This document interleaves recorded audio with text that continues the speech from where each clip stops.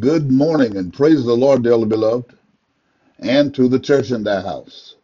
God's word for today, Proverbs chapter 2, beginning in verse 1. My son, if thou would receive my words and hide my commandments with thee, so that thou incline thine ear unto wisdom and apply thine heart to understanding. Yea, if thou criest after knowledge and liftest up thy voice for understanding. If thou seekest her as silver and searchest for her as for hid treasures, then shalt thou understand the fear of the Lord and find the knowledge of God. For the Lord giveth wisdom. Out of his mouth cometh knowledge and understanding. He layeth up sound wisdom for the righteous. He is a buckler to them that walk uprightly. He keepeth the paths of judgment and preserveth the way of his saints. Then shalt thou understand righteousness and judgment and equity, yea, every good path.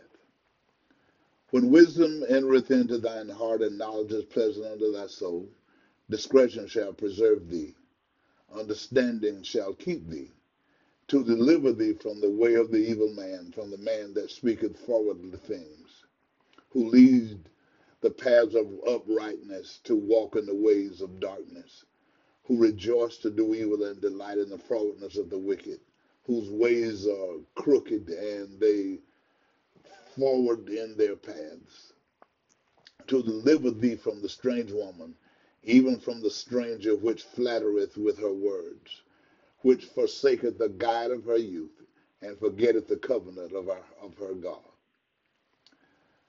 For her house inclineth unto death, and her paths unto the dead. None that go unto her return again, neither take they hold of the paths of life, that thou mayest walk in the way of good men, and keep the paths of the righteous. For the upright shall dwell in the land, and the perfect shall remain in it. But the wicked shall be cut off from the earth, and the transgressors shall be rooted out of it. The answers for life and direction for Christian believers lie in the scriptures. If we seek through the scriptures the answers we need to move forward, respecting God's plan of salvation, we will not falter. We will go through our trials, tribulations, and adversities and come out of them in a blessed place or status. Seek God while we have opportunity. The happiness of your life depends upon the quality of your thoughts. Marcus Aurelius. Love God, love others, and love yourself. Again today, let us pray. All wise and eternal God, in the name of Jesus Christ, again this morning we give you thanks, praise, honor, and glory for your goodness and for your mercy. Thank you, God, for the opportunity to experience the dawn of this new day with saints by our mind, activity of our limbs.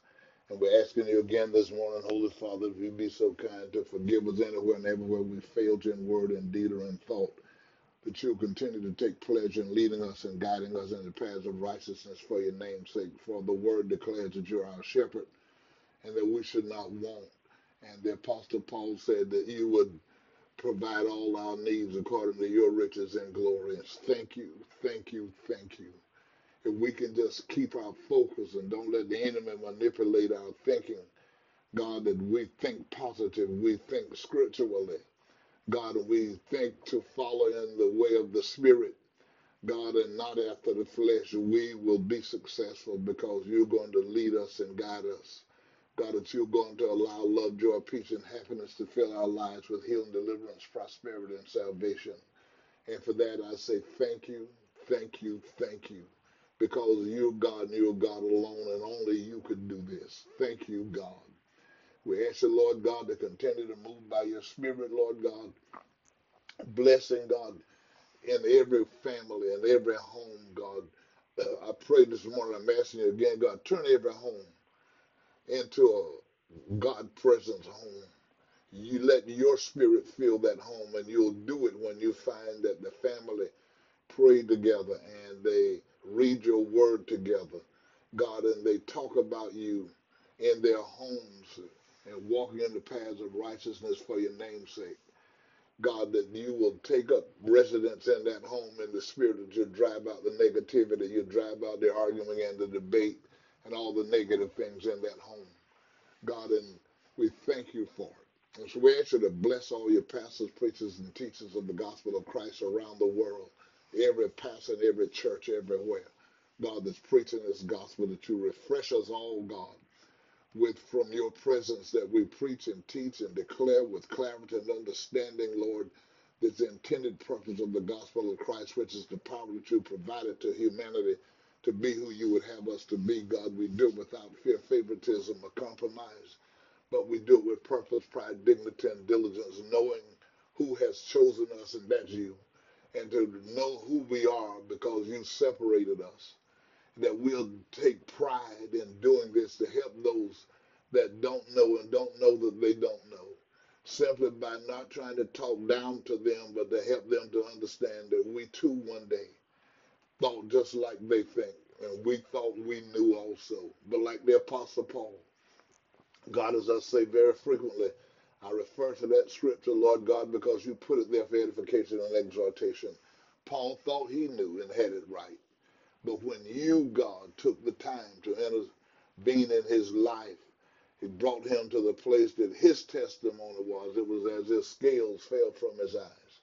God, and because of that, there still be many today, because they have theological degrees and because they have other degrees and they're educated, and they just feel like they have it. But the gospel teaches us that a man must be born again of the water and of the spirit. And that regeneration doesn't take place, God, that we are not ready to leave this world to go home to be with you, because you provided the means for us to do that. So we know, God, this morning that Jesus said a man must be born again.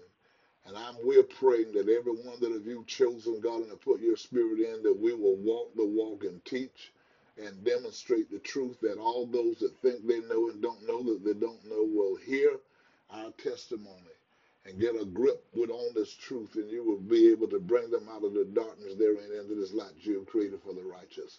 God, you'll do so, God, by helping those that are in sick beds, God, as they turn to you and ask you for help, ask you for healing, ask you for deliverance, ask you for a miracle, that you'll grant it and they'll come out of their beds and be a testimony in the name of Jesus the Christ. For those that have lost their way, for allowing their feelings and their emotions to control their decision making, and today they lean to their own understanding, but they find themselves in a dark place.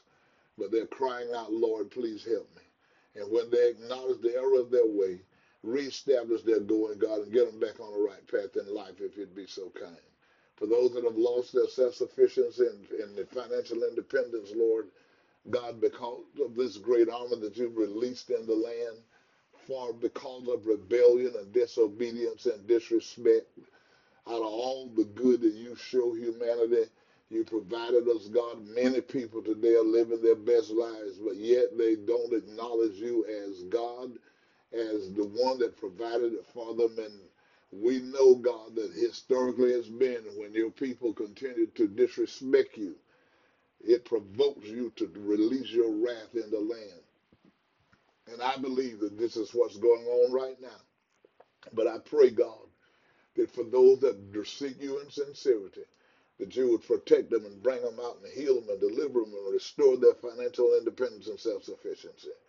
For those that have lost loved ones, God, and their hearts are heavy, God, lift that heaviness from them, Lord, and lighten their load and move them forward. In the name of Jesus the Christ, I pray. And lastly, as always, in every morning, Holy Father, I'm asking you again for everyone that seek you in sincerity and in truth, that come to the knowledge of the intended purpose of the gospel of Christ, and they set their affection on you and your word, God. You see their heart, and when they really have it in their heart, God, we pray for the baptism of the Holy Ghost, that you will bring them out of the darkness therein into this light that you have created for the righteous. God, and when the day of the Lord shall come and stand in the clouds and shout out for the righteous, we'll be able to hear his voice, and we'll be able to rise even from the grave and get with those that are alive and remain on the earth that day. So as it is written by the Apostle Paul, the dead in Christ shall rise first. And then those that are alive and remain shall be caught up to meet the Lord in there. This is our hope. This is what we endure for. This is what we how we just endure being talked about and ridiculed and all kinds of the negative things that people that don't know and don't know that they don't know lash upon us. But we know that one day we're going to be caught up to move out of here and come home to be with you. And this is our hope. And I pray again this morning in Jesus' name. And I do believe it so. Amen. And thank you, God. Remember, things aren't as bad as they seem. There's nothing that happened to you today that God you can't handle. And keep telling yourself, I'm healed, I'm delivered, I'm prosperous, and I'm saved right now. And as you move forward with your actions and with your doings and with your thoughts, God will manifest this in your life as well. So you go well and be safe.